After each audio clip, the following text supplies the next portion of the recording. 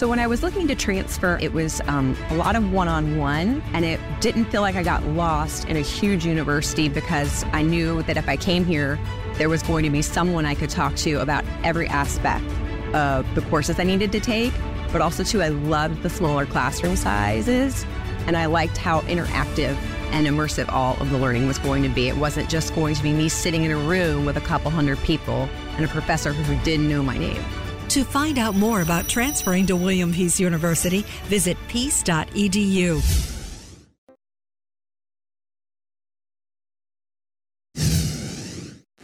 Scattered storms this evening are triggering a WRAL weather alert day. Heavy rain, strong wind, and hail are all possibilities. I'm timing out what you can expect. The safety of some Durham parks is in question. A Duke researcher found alarmingly high levels of lead in the soil. The city's plan to address it. Plus, see where parking illegally in Raleigh could cost you hundreds of dollars. And taking a live look at the radar right now, we are still seeing some storms popping up in parts of our area. Thanks for joining us. I'm Ashley Rowe. And I'm Dan Haggerty. Taking a live look at the tall tower cam over Wake County. That is a tall tower. A level 1 risk for severe weather still in effect for the Triangle and surrounding areas at this hour. Meteorologist Kat Campbell in the WRAL Severe Weather Center tracking when all this moves out. Kat. You've got about 2 hours left in the severe weather threat. After 9 o'clock, the severe threat quickly dying down and the storms moving out. And really, the bulk of the strongest thunderstorm activity is already east of us. We do still have some spotty showers, a few thunderstorms out there, but they're pretty small and nothing that looks like it's going to become severe at the moment. Zooming in on the dual Doppler 5000 radar, we do have a shower just approaching Chapel Hill right now. Some showers moving out of Wake County toward Rocky Mount. We also have a few thunderstorms in the southern part of our viewing area, one passing on the north side of Fayetteville. We'll continue to monitor these storms as they pass through this evening. By 8 o'clock, I think that the chance for storms would be ending in the Triangle, and after 9 o'clock, it's over for everyone. I'll have a closer look at how much rain we could see this week and temperatures when we hit 90 again coming up. Thanks, Kat. Let's check in with Mark. All right, Dan, when those storms moved through this afternoon and into the evening, we received some viewer photos and videos showing some of the damage. Some from this area. Live look right now at Lake Gaston, but clearly a beautiful night right now in the 7 o'clock hour. But take a look at some of these photos. A little bit of damage right there. Some trees coming down. The wind's so strong. Some of the residents there in Littleton saying that there was some damage to their backyard. You can see how it looks like in the with that flagpole down as well. That flagpole was snapped. And so now there's a bit of a cleanup process out there. But one of the good things they have working for them right now at 7:02 is those storms finally moved out of that community. Back to you. Good news. Thanks, Mark. Stay connected also, all of you at home, with the radar, with the WRAL weather app. You can download it wherever you get your apps. Right now, more than 100 people are participating in a meeting to discuss safety concerns after high levels of lead were found in the soil at 3 Durham parks. This is video of one of them, Walltown Park, and the issue is suspected at even more public spaces. The troubling discovery was made by a Duke University graduate student. WRAL's Durham reporter Sarah Kruger explains why some are frustrated by the city's response. A lot of parents came here today to Walltown Park to let their kids play, and they were stunned to see me and hear about these findings. And they're wondering why they didn't hear about them first from the city and why there was no sign posted right here to notify them. A Duke graduate student spent months testing the soil at 3 Durham parks and found what she calls alarmingly high levels of lead at East End, East Durham, and Walltown parks. All were incinerator sites where trash was burned until about 1950. She recommends testing at Northgate and Lyon parks as they have similar histories. Lead is actually very harmful. Can kill you. Anthony Snell was among the parents we found at Walltown Park, wondering why he got the news from us rather than the city. This will probably be our last day here until we can actually find out what the situation is. Is it really safe for our kids to be here? The student concluded her research in December, publishing a 38-page thesis. It states that even at low levels of exposure, lead can cause dire health issues, ranging from cardiovascular stress to neurological damage. Well, I'm concerned about my health for one thing. Has it affected it? Audrey Mitchell is the president of the Walltown Community Association. She grew up going to the park. I'm concerned about the children now. The city says it will conduct its own testing at all 5 parks mentioned in the students' research and will keep residents informed of the findings, working with the health department as well. The city didn't give a timeline for that testing. In her paper, the Duke student said the best thing to do in these cases is to remove the contaminated soil and replace it. Sarah Kruger, WRAL News, Durham. And dangerous levels of lead were detected at a Cumberland County elementary school. It was discovered at Beaver Dam Elementary School in Roseboro. The Cumberland County Health Department is offering free blood tests to students who attended in-person instruction over the past 6 months. The health effects of lead exposure are more harmful to children younger than 6 years of age. Officials say so far no student is known to have lead levels above the state's threshold. Cumberland County deputies shut down a crime-ridden motel. They say the Coliseum Inn on Gillespie Street has been the site of several investigations over the years. 20 homicides, 28 overdoses, and about a dozen cases of human trafficking, all at that same address. The Coliseum Inn will cease operations. Signs are posted to keep visitors away. A local restaurant went up in flames, and firefighters do not think it was an accident. It happened around 2:30 this morning at Fishing Pier and Seafood on Murkison Road in Fayetteville. No one was injured. Authorities are indicating that the fire appeared to be suspicious. No word yet on what caused the fire. Big changes could come to the board in charge of making sure our elections run smoothly. Republicans filed a bill that would take away the Democrats' control of the state board of elections. Democrats currently have 3 of the 5 seats appointed by Governor Roy Cooper. This bill would increase the number of board members from 5 to 8 and be evenly split between Democrats and Republicans. Plus, the General Assembly would choose the members. No one person, no one party should have exclusive control of our elections. During my tenure, there is no party that has one-upmanship on the other. They need to park their partisan caps at the door and come work together. Democrats have controlled the board since 2017. This new proposal comes just after a wide-ranging elections bill that aims to crack down on mail-in voting and make numerous changes to voting rules in North Carolina. $200. That's the price you'd have to pay if you get caught parking where you're not supposed to in one part of Raleigh. Late this afternoon, City Council approved the higher fine for Glenwood South and neighborhoods nearby. WRAL's Matt Tallhelm shows us why the problem isn't just about parking. Right now, if you park illegally here, you're looking at a $30 fine. But some city councilors say that's not enough to deter people from risking getting a ticket to avoid having to pay for parking. They hope a $200 ticket will. That higher fine will apply to all of Glenwood South and nearby residential permit zones from 9 p.m. to 7 a.m. 7 days a week.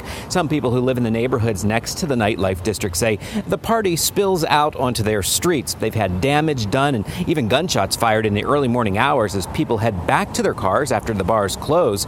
City Councilor Jonathan Melton tells me he'd like to see more than just higher parking fines. What I would like to see is better crowd control, focusing on how we can keep folks out of areas we don't want them to go into, dispersing folks when the bars are closed so there's not a lot of, hanging around and bad behavior that may be associated with that. The city points out there are more than 3,200 publicly available legal parking spots in and around Glenwood South right now. Those higher fines, $200, will go into effect July 1st. Matt Tallhelm, WRAL News, Raleigh. The recent Supreme Court ruling in Alabama could have implications in the 2024 election in several states. We're going to go in depth as to how North Carolina fits into that equation. Coming up next. Plus, several North Carolina teams made a visit to the White House today. We'll take you inside the celebrations in our nation's capital. And taking a live look at the DBAP right now, some clouds are hanging around tonight. But you know, that looks pretty cool as the sunset starts. Meteorologist Kat Campbell has your forecast for the rest of the week coming up.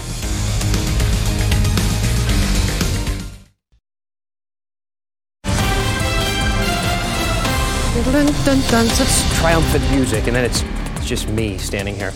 Anyhow, let's go in depth, shall we, on a headline that I read last week that got overshadowed by the fact that every presidential contender in America decided to come to North Carolina. Here it is. This was the headline. Supreme Court unexpectedly upholds provision prohibiting racial gerrymandering.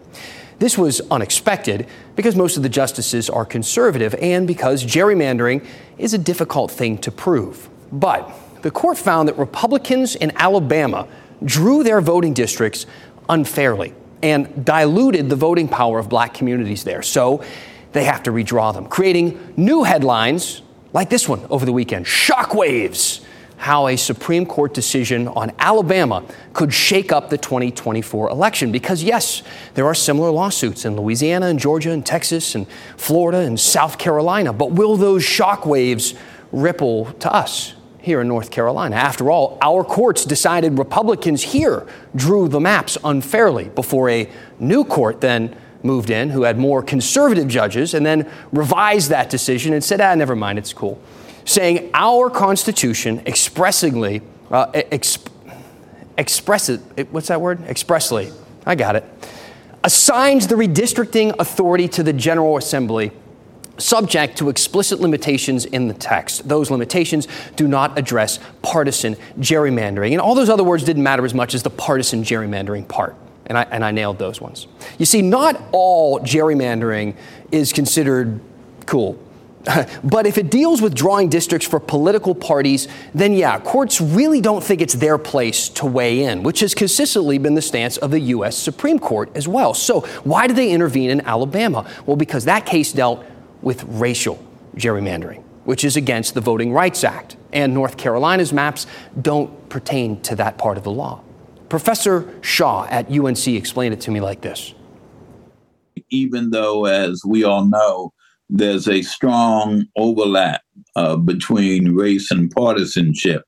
But you're right. There's different standards that apply. And in federal court, and now even in North Carolina, since the reversal by the North Carolina Supreme Court on the issue of whether the state court can entertain issues of partisan gerrymandering, I think that it could have implications. Keep in mind, and you just referred to it, there's partisan gerrymandering, which the Supreme Court of the United States has said is not justiciable. In other words, the federal courts won't decide those kinds of cases, won't entertain them. On the other hand, there's racial gerrymandering in which the courts have to hear. It is really hard to make gerrymandering interesting. I really tried. Let me know if you have questions, if there's anything that you're curious about. I do have a surprising amount of knowledge about gerrymandering. I mean, for instance, did you know it's actually pronounced Gary-mandering, named after a founding father named Elbridge Gerry, who first tried the tactic by drawing a map that the press said looked like a salamander. I think if salamanders looked like they came from Middle Earth. So now you could sound smart at a party. You could say things like, it's actually pronounced gerrymandering. And you might be wondering, who in the world would ever talk about something like that at a party? And now you just sound like my wife on our way home from the party. Either way, let's nerd out together. Let me know what interests you. What do you want to know more about? Please send me an email, dan@WRAL.com. Tell me what's on your mind, and we'll go in depth. Oh, Dan, gerrymandering. Now you know. The U.S. Supreme Court will not take up a case involving Confederate flags on North Carolina license plates. WRAL has covered this case for years now. It all started when the DOT chose to no longer issue or renew plates with the flag. The North Carolina Sons of Confederate Veterans filed a lawsuit in 2021. The case made it all the way to the highest court in the country, and the justices chose not to pick it up. They did not comment further. DOT's rule took effect in January of 2022. Republican candidates visiting our state over the weekend said if elected, they would change Fort Liberty back to Fort Bragg. But is that a promise they could actually keep?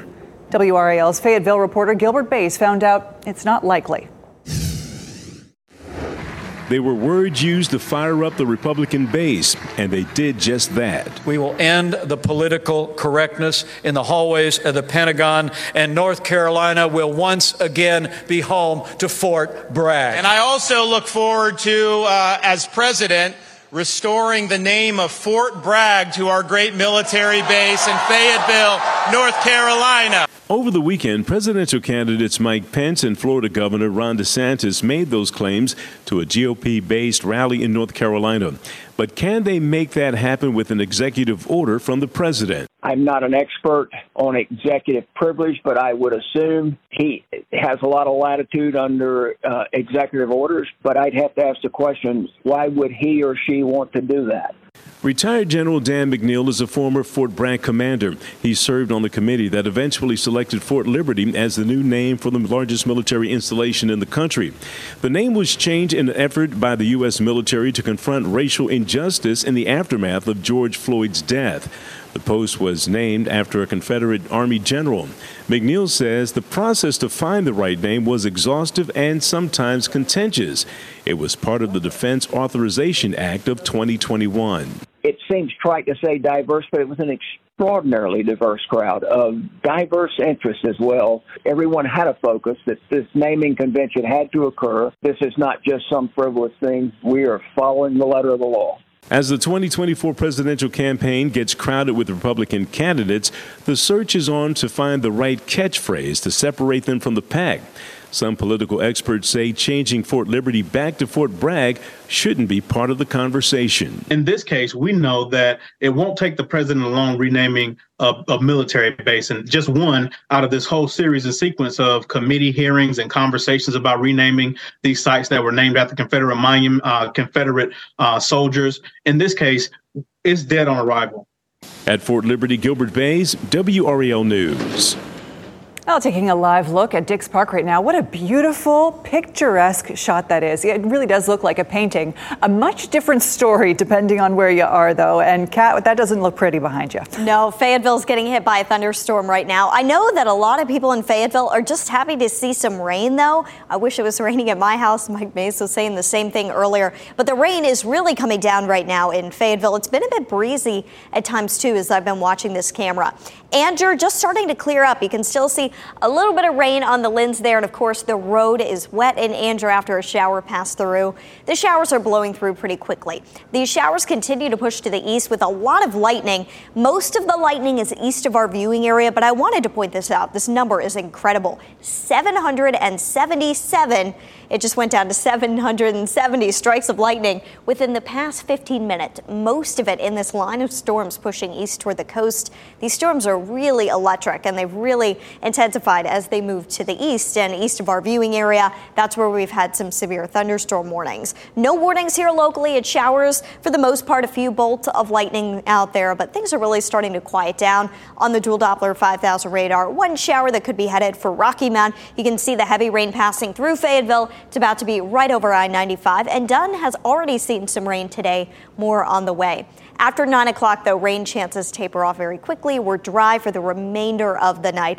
Here in the Triangle, we haven't seen much rain. We saw a few showers here and there and earlier today, but we're not seeing anything to the west that's headed for the Triangle at this point. So if you need to run outside, run some errands, eat dinner outside, you should be okay to do so the way it looks now. It's this cold front that's passing through and bringing the showers and storms. And when you look at the humidity, I want to point out the lowering dew points. Boy, it was humid outside today, but some of this drier air moves in throughout the day tomorrow. It's going to give it a more comfortable feel outside as well.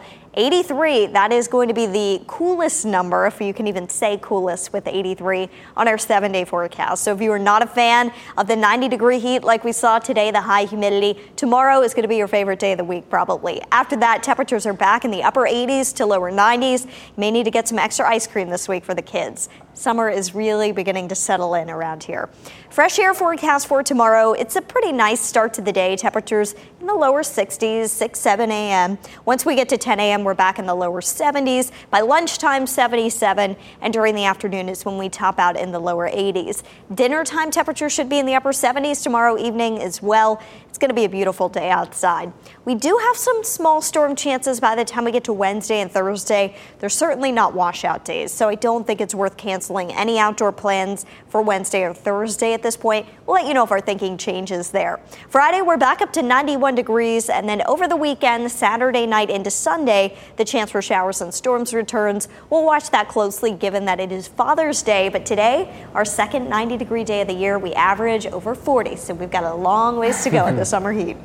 All right, thanks, Kat. Still ahead, a baby giraffe born at the North Carolina Zoo needs a name, and you can help pick one. The options to choose from and vote for your favorite next. And as we head to break, take a live look at Carolina Beach. See that rainbow over in the top right of your screen? Yeah, a rainbow over the ocean right now. We'll be back.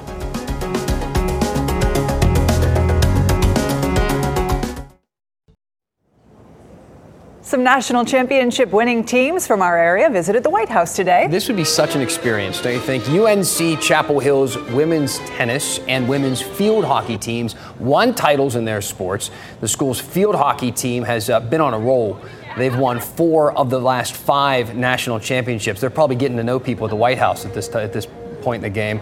They have 10 in team history, in the school's history. The tennis team went 35-1 this year, beating NC State in the championship. So there was going to be a North Carolina school at the White House regardless. NC State did earn a national title in last year in women's cross country. And that team also came out to celebrate at the White House today. Vice President Kamala Harris spoke, addressing all of these athletes.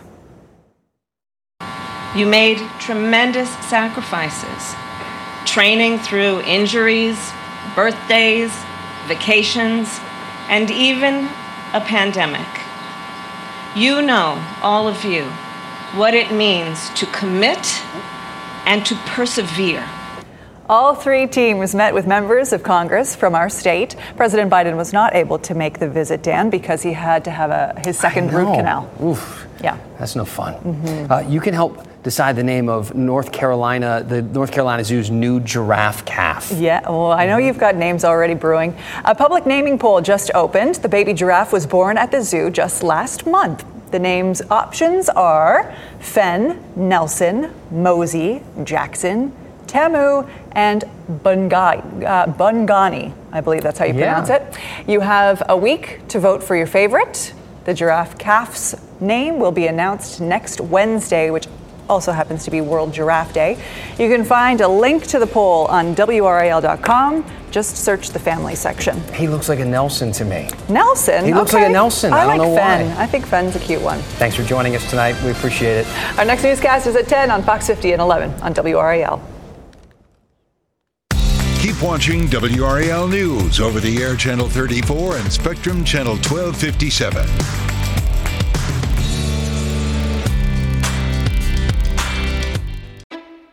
Hey, I'm Tim Donnelly from 99.9 The Fan. And I'm Brian Murphy from WRAL News. Sports betting is finally legal in North Carolina. Getting to this point, in this state, wasn't easy. How it happened is a backstory worth telling, and that's what we're going to do in a new season of our podcast, A Brief History of Triangle Sports. The podcast is out now. Follow A Brief History of Triangle Sports on Apple Podcasts, Spotify, or wherever you get your podcasts, or on YouTube. For the ones who work hard to ensure their crew can always go the extra mile, and the ones who get in early so everyone can go home on time, there's Grainger, offering professional-grade supplies backed by product experts so you can quickly and easily find what you need. Plus, you can count on access to a committed team ready to go the extra mile for you. Call, click Grainger.com, or just stop by. Grainger, for the ones who get it done.